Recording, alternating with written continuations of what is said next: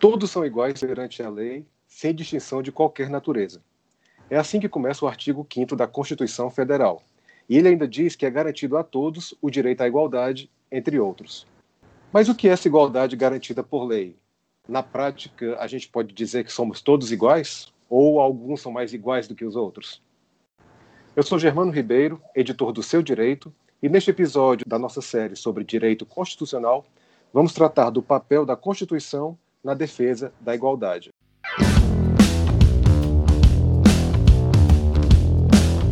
Seu Direito, o direito aplicado ao dia a dia.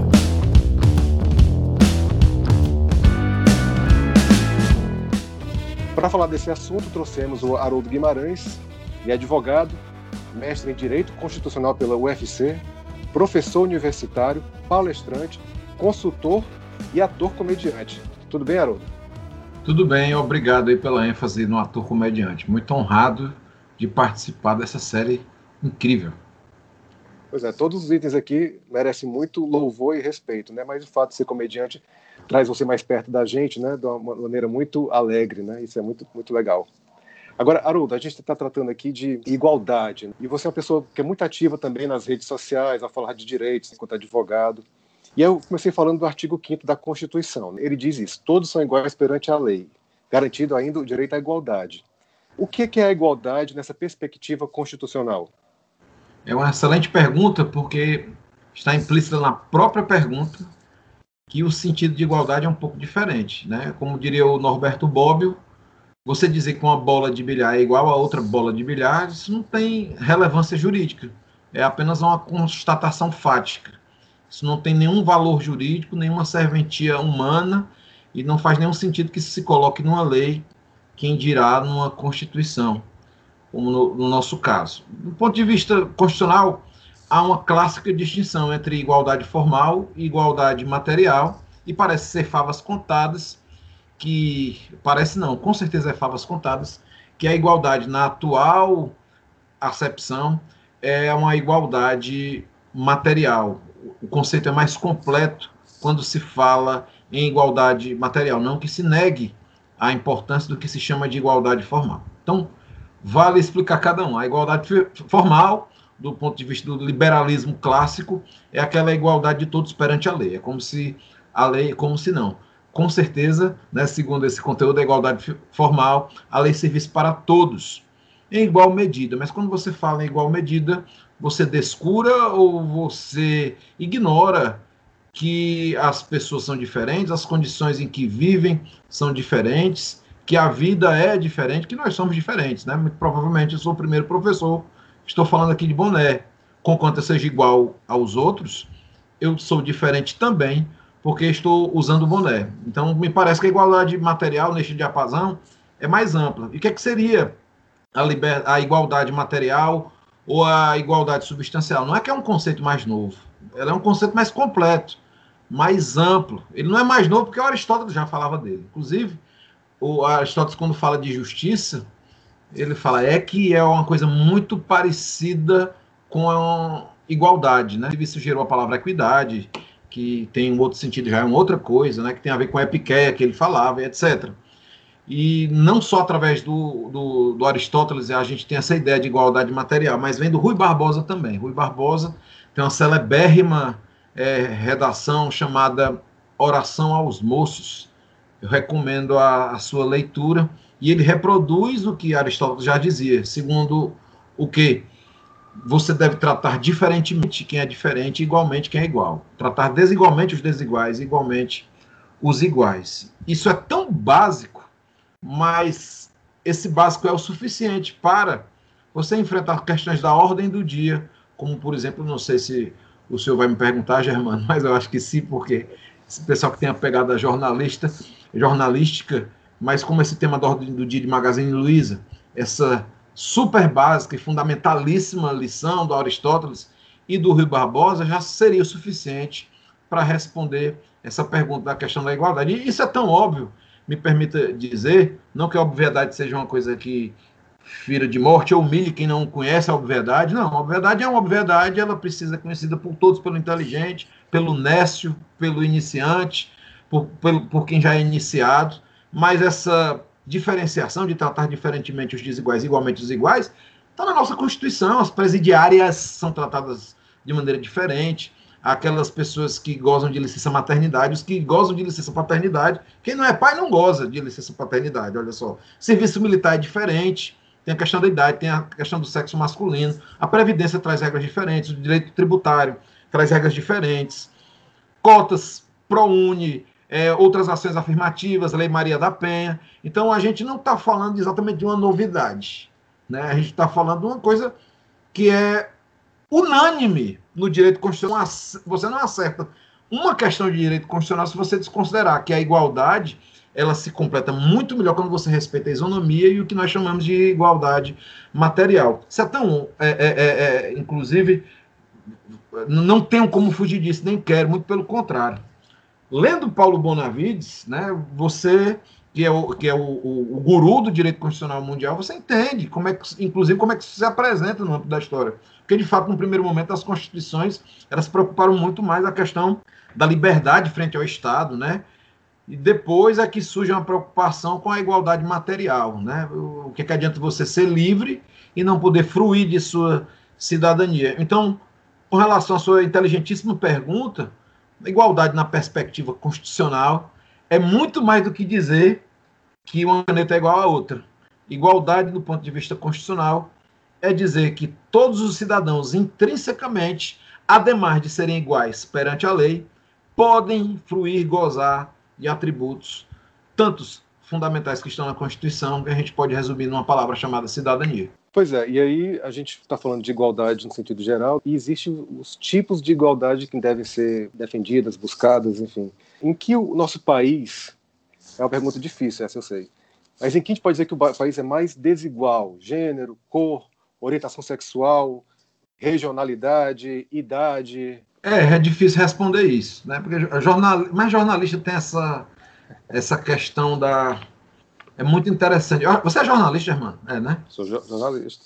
Pronto. Então, o jornalismo escorre no canto da boca a questão da atualidade. É muito bonito isso. Sabe por que o Paulo Bonavides é o grande constitucionalista da história da humanidade? Porque ele era jornalista. Ele foi correspondente de guerra. Então, ele viu a história acontecendo. O direito não é só direito, não. O direito é resultado. O direito sempre chega depois. O direito sempre chega atrasado, para falar a verdade. Então, ele assistiu a guerra, ele viu que ressaiu da guerra. Inclusive, os direitos de segunda dimensão ou de segunda geração, como ele fala, eles são cristalizados, eles entram definitivamente nos Estados democráticos de direito do mundo todo, com muito mais força após a Primeira Guerra Mundial, e na Segunda eles se consolidam, né? Isso de Tratado de Versalhes, Constituição de Weimar, Constituição do México, tudo por conta de uma nova perspectiva, um novo desejo das pessoas, da humanidade, de garantir todos não só liberdade frente à lei, mas meios materiais para subsistirem, serem felizes, dentre outras coisas. Aí você me pergunta, em que aspecto nós estamos mais desiguais? E aí eu reforço a atualidade da sua pergunta. Não sei quando é que isso vai ao ar, mas ontem nós tivemos a notícia de que o IBGE deu conta de que nós estamos o nono pior, Brasil é o nono pior país do mundo no índice de desigualdade. É o nono pior. Isso é muito sério, que utiliza o índice Gini, que é um índice muito sério, científico, de um matemático, salvo engano, italiano e tal. Isso é muito sério, ou seja, são várias as dimensões. É preciso, por uma questão também de honestidade científica, para sempre estabelecer contraponto, não contraponto jornalístico, mas contraponto de ideias científicas. Eu não tenho a habilidade para estabelecer um contraponto jornalístico, eu não tenho essa competência, mas os liberais, alguns liberais, o pessoal ligado mais a Ronald Reagan, Margaret Thatcher, que você não deve garantir igualdade para ninguém, não, entendeu? Eles dizem, olha, vocês que são comunistas, socialistas, vocês querem rebaixar o nível de todo mundo, para que todo mundo fique igual lá embaixo. Não, eu penso o contrário, você tem que levantar todo mundo, para todo mundo ficar igual lá em cima, todo mundo ficar lá em cima, pelo menos, entendeu? Então, quando você defende a igualdade, não é igualdade pelo valor igualdade, não. É igualdade para dar meios a todos, claro, alguns vão se dar melhor do que outros, mas dá condições a todos de fruir do que a gente chama de cidadania, entendeu? É uma questão muito mais ampla, muito mais filosófica, entendeu? Inclusive envolve aspectos de subjetividade. A família da minha esposa é muito humilde, mora numa casa pequenininha, não têm carro, mas eles são muito mais felizes que eu, que tenho mais meios materiais. Isso também passa por questões de subjetividade. Então, eu não tenho elementos, não sou sociólogo, nesse momento de dizer em qual aspecto há mais desigualdade no Brasil.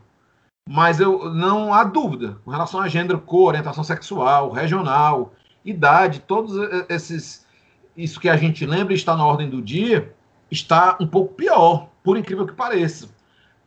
Eu acredito nisso mesmo. Eu sei que muitos podem duvidar, mas, por exemplo, quando eu era adolescente, Germano, eu escutava música do Olodum, e era de massa, era numa boa, timbalada, e ninguém chamava isso de lacração, de mimimi, entendeu? Então, se você quer escutar um negro, ou uma didática negra, ou um enredo negro, um storytelling negro, vão dizer que é lacração. Quando eu dou minhas opiniões, Instagram e Facebook, as pessoas acham, tá militando. Puxa vida, e eu tô falando de uma época que tinha Lafon, que tinha Rogéria, era chamada pelo nome, Rogéria. Ninguém ficava com raiva, que absurdo chamar de Rogério, vou chamar de Astolfo. Não tinha isso nos anos 80, estamos piores. Então, para usar um conceito do Pierre Bourdieu, a gente não tem só a violência física, a gente está com a violência simbólica aumentando, sempre houve violência simbólica, mas isso está aumentando, e graças a Deus que há uma reação muito boa. Eu, por exemplo, jovem, Germano, eu usava cabelo raspado, entendeu? Eu tinha vergonha de ser preto. Para falar a verdade, eu fui descobrir que eu era preto com 20 anos, 21 anos. Quando eu fui impedido de entrar na casa da minha namorada, e a justificativa foi essa: você é preto? Eu preto? Sou preto? Como assim eu sou preto? Depois eu descobri que eu era preto. E algumas coisas começaram a se enganchar e se acomodar, e eu comecei a entender o mundo. Então, quando você me pergunta de desigualdade, não só no prisma legalista, positivista, nesse prisma tão bonito que o jornalismo nos traz, você faz uma pergunta máxima, mais inteligente, para nos lembrar que não só a sociologia, a história, não são apenas ciências auxiliares do direito. Não que isso diminua, né, essas ciências, até porque o direito também é ciência auxiliar da história e da sociologia. Mas a gente tem que ver que o conhecimento é um só e a divisão é meramente enciclopédica. Essa oportunidade que temos de conversar sobre esse tema não é importante só para o estudante de direito, é importante para todos nós. Eu agradeço a pergunta. Eu não fui capaz de dizer onde o país é mais desigual, mas eu posso dizer com certeza que ele está mais desigual do ponto de vista simbólico. Isso acaba sendo muito evidente na prática. Você citou o próprio exemplo pessoal aí, né, da sua história. Mas o cidadão, né, que se sente de alguma forma tolhido de seus direitos com relação à igualdade, por exemplo, quais são os meios que ele tem de buscar esse direito? Ai, meu Deus. Ademais da militância, vamos falar assim, vamos fazer de conta que eu estou na sala de aula de um curso preparatório para concurso. Quais são os meios que eu posso utilizar para conseguir defender meus direitos fundamentais? Direitos fundamentais são aqueles, a fundamentalidade dos direitos os torna mais importantes, são principiológicos, estão no centro da Constituição, são cláusulas pétreas, e quando forem violados, existe na Constituição Federal uma série de instrumentos para defendê-los. Judicialmente, você pode fazer uso do controle concentrado, de constitucionalidade, né, com ação de descumprimento de preceito fundamental, ação direta de inconstitucionalidade, constitucionalidade por omissão, dentre outras possibilidades. Isso vai ao STF, que é o tribunal que, por excelência, cuida de casos que dizem respeito à constitucionalidade de leis e até de atitudes das instituições públicas ou não, e ao controle difuso também. Então, toda vez que eu entro na justiça, digamos que eu entro na justiça para, sei lá, derrubar o meu muro, eu vou entrar na justiça contra o cara que derrubou o meu muro. Se por acaso, na questão de fundo, eu conseguir evocar um direito fundamental, está sendo feito naquele juizado especial, naquele juiz, o controle de constitucionalidade. E aquilo ali pode dizer de respeito à igualdade. Porque a igualdade é um dos direitos fundamentais. Ademais da vida, da liberdade, da segurança, da propriedade e tantos outros. É uma lista que a gente não consegue precisar, porque alguns direitos fundamentais podem não estar por escrito na Constituição. A igualdade é um direito fundamental, então, digamos, por exemplo, eu acho que tenho direito a passar num concurso público, porque fulano passou, fez a mesma coisa que eu fiz, e passou e eu não passei. Eu posso evocar o princípio da igualdade como um elemento, né, e entrando na justiça, no controle difuso de constitucionalidade, fazer valer meu direito. Existem outros elementos também postos à disposição na Constituição Federal. Então, por exemplo, o mandado de injunção. Digamos que o mandado de injunção, nós sabemos, é um meio posto à disposição do cidadão brasileiro quando por omissão do Poder Legislativo, um direito fundamental não possa ser implementado. Então, por exemplo, em tese, digamos que um policial militar se ache no direito de receber o adicional noturno, porque a Constituição do Estado diz. O STF disse recentissimamente que cabe mandado de injunção nesse caso. Entendeu? Caberia mandado de injunção nesse caso. E ele diz, olha, eu tenho esse direito. O cara da CLT tem direito, porque a CLT acabou regulamentando o direito adicional noturno que está na Constituição. Enfim, esses são meios postos à disposição ao jurisdicionado, ao cidadão do povo que estão na Constituição. Mas a própria militância, dizer-se vítima, quando for o caso, naturalmente, e usar redes sociais e imprensa, também é meio de defender esse direito, não há dúvida.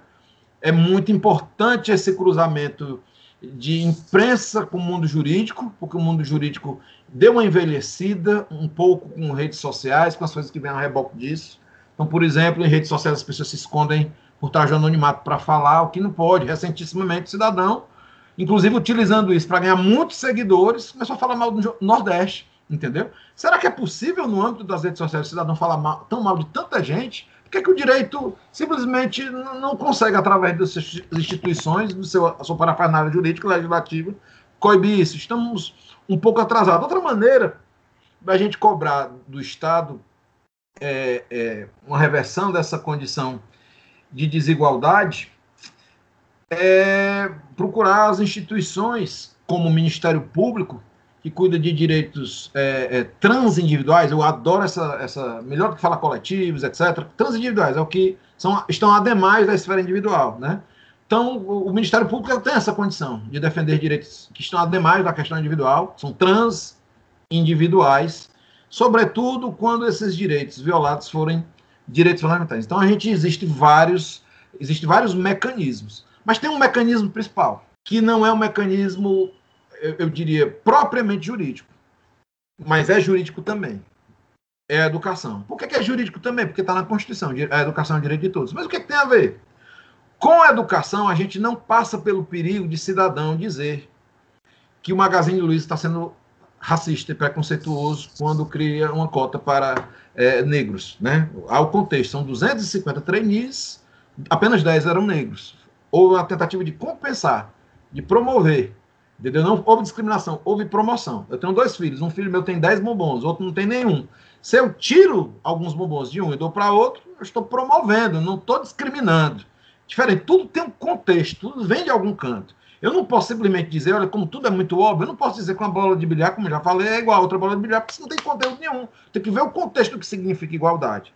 E é isso que essa série está tentando explicar, de maneira muito simples. O direito não é juridiquês, o direito não é um fim em si mesmo, não. O direito tem uma necessidade. O direito, ele vem de algo. Algo é subjacente ao direito. Miguel Reale explica isso. É fato, valor e norma. Tem um valor por trás disso. Tem um fato por trás disso. E, por fim, segue a norma. Então, educação. Eu vi, Germana, gente formada em direito, professor universitário, esposando a tese que o Magazine Luiza tinha sido racista. Me desculpe falar disso de novo. Mas isso é tão óbvio que não. É como se isso fosse verdadeiro, ia derrogar todo o constitucionalismo, porque o constitucionalismo, ele é todo calcado numa primeira geração de direitos fundamentais, uma segunda que fala de igualdade material, entendeu? E a Constituição é toda calcada em tratar diferentemente aquelas pessoas que têm a necessidade, compreendido? Enfim, os meios colocados à disposição do cidadão para defender direitos fundamentais, existem alguns na Constituição. Mas se o Estado Democrático de Direito brasileiro implementa a educação para todos, a educação de qualidade, é um passo muito mais largo. Pois é, Haroldo, esse assunto é infidável, né? E você colocou bem aí, já como algo que você previu que eu ia falar, que é tão tanto óbvio mesmo, que é com relação ao caso do Magazine Luiza, você já trouxe alguns elementos, né? A gente pode dizer, então, que é louvável essa iniciativa, no sentido de ser um meio, vamos dizer assim, onde pessoas, no caso, está falando de uma pessoa jurídica, uma empresa, né, mas as pessoas físicas mesmo, podem fazer o seu papel, né, na contribuição dessa garantia da Constituição. Porque a Constituição, enfim, o que está lá não é obrigação apenas para o Estado, mas para todos, não é isso? Rapaz, é demais. Você falou muito facilmente, né? Rapaz, quer dar aula não? Direito é sério mesmo. Porque o que você falou é da eficácia horizontal dos direitos fundamentais, entendeu? As pessoas acham que os direitos fundamentais devem ser obedecidos só pelo Estado. Não, senhor. Ele tem uma eficácia horizontal, serve para tudo, dentro do condomínio. A sua cama com a sua esposa, entendeu? Não desaparece dentro de uma alcova, dentro de um carro de corrida, no cinema, no interna corporis, no âmbito de uma empresa privada, os direitos fundamentais. Eles persistem lá. Por uma perspectiva liberal, vamos começar dela, liberalicíssima, entendeu? Como está aparecendo bastante agora, eu respeito bastante. Uma empresa que no âmbito interno ela decide contratar só pretos, isso não pode ser condenado. Né? Os liberais pensam assim, não, a empresa privada ela pode fazer o que quiser. Então, se você é liberal de verdade, você não tem que se preocupar com isso. E se você é conservador de verdade, eu estou falando do conservador mesmo, o cara que leu Scruton, Edmund Burke, essa galera, entendeu? O cara que é conservador ele tem prudência.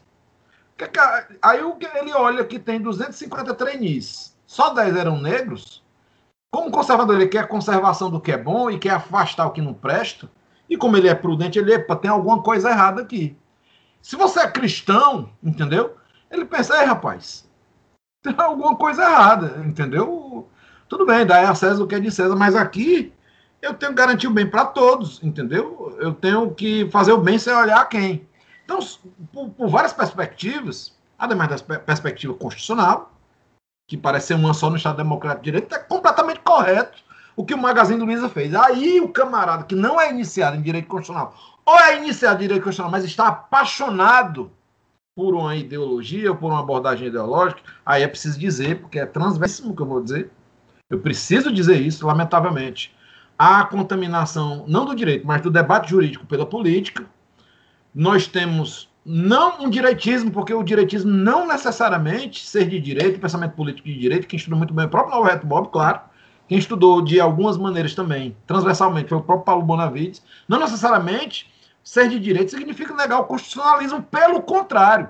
Mas existe um que eu chamo aqui provisoriamente, porque não tem um nome melhor. De novo, o direitismo, ele nega tudo.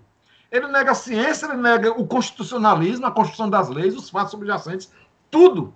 E aí esse novo constitucionalismo, ele consegue contaminar até professores de direito, sabe? Alguns advogados. Não, porque isso é inconstitucional. Vou diferenciar as pessoas. Como é inconstitucional? Se a própria raiz do princípio da igualdade é tratar diferentemente os desiguais, igualmente os iguais. Então é mentira, é muito errado. Você zera na prova se você disser que a CLT proíbe você tratar diferentemente empregados, que a Lei 7716 proíbe você tratar diferente os processos de admissão. Está sendo mentiroso e errado dizer que a Lei 9029 de 95 discrimina e não pode, porque uma coisa é discriminar, outra coisa é promover. E outra coisa, vamos dizer que não, mas você tem que ser proporcional. Massa, aí é debate. Aí se você for estudar o princípio da proporcionalidade, tem um exemplo lindo do Jelinek, porque é uma coisa interessante e bonita de se dizer, eu adoro falar isso. Existem conceitos que são, mas a gente não consegue enunciá-los. Porque eles estão intuitivamente dentro no nosso coração e na nossa mente. Por exemplo, vida. Todo mundo sabe o que é vida. Agora, diga o que é vida, é difícil, né? Por exemplo, justiça, da mesma maneira, entendeu? Proporcionalidade é uma palavra, entendeu? Cassenses, ele diz que ele dá um exemplo de proporcionalidade que é muito bonito, que ele diz o seguinte, olha, tem uma placa lá na estação de trem dizendo, ó, proibido cães. Aí o cidadão, um cigano, passeou dentro dessa estação com um urso enorme de 2 toneladas com unhas afiadas, causando pânico.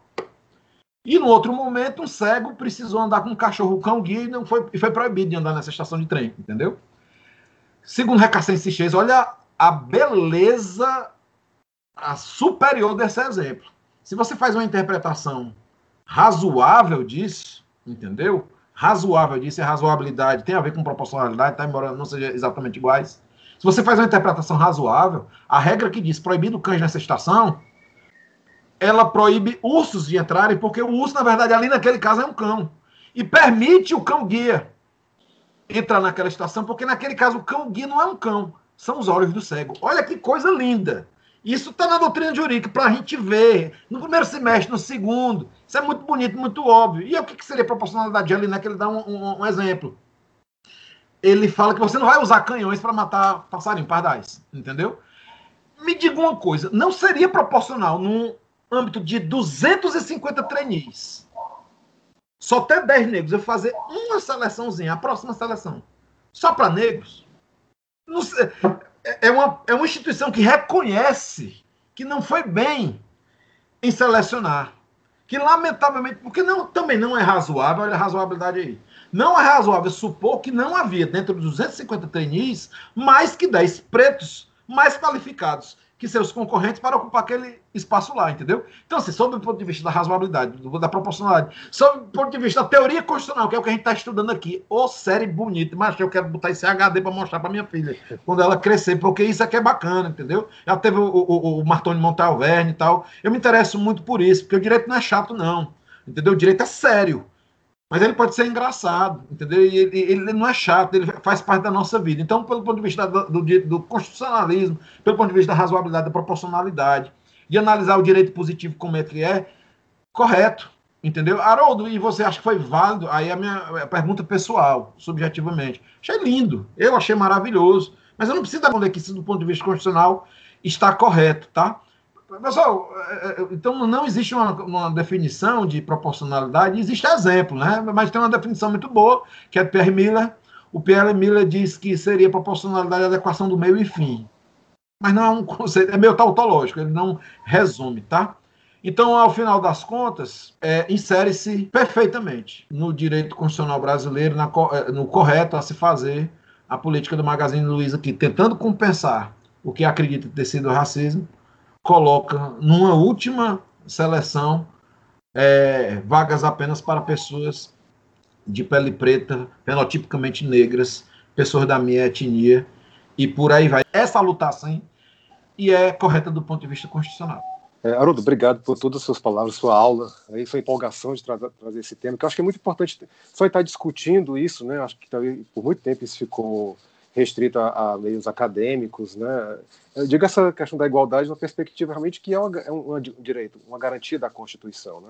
Então é importante estar trazendo isso. Obrigado por trazer isso de uma forma tão didática, tão simples, né? E tão agradável de se ouvir, e que isso possa servir, né, para as pessoas que estão nos ouvindo, estarem se conscientizando, né, de seus direitos, de fazerem valer, na sua forma, na sua cidadania, procurando entidades que vão poder lhe ajudar a ter esse seu direito garantido, né? Afinal de contas, ele já é garantido pela Constituição, né? Então fazer valer de verdade, tá? Muito obrigado, Haroldo, espero contar com a sua participação outras vezes, e até a próxima. Até a próxima, você deixou eu falar, eu preciso agradecer. Estão acabando os espaços seguros para falar o que eu falei agora, entendeu? As redes sociais deveriam ser um campo para se falar isso.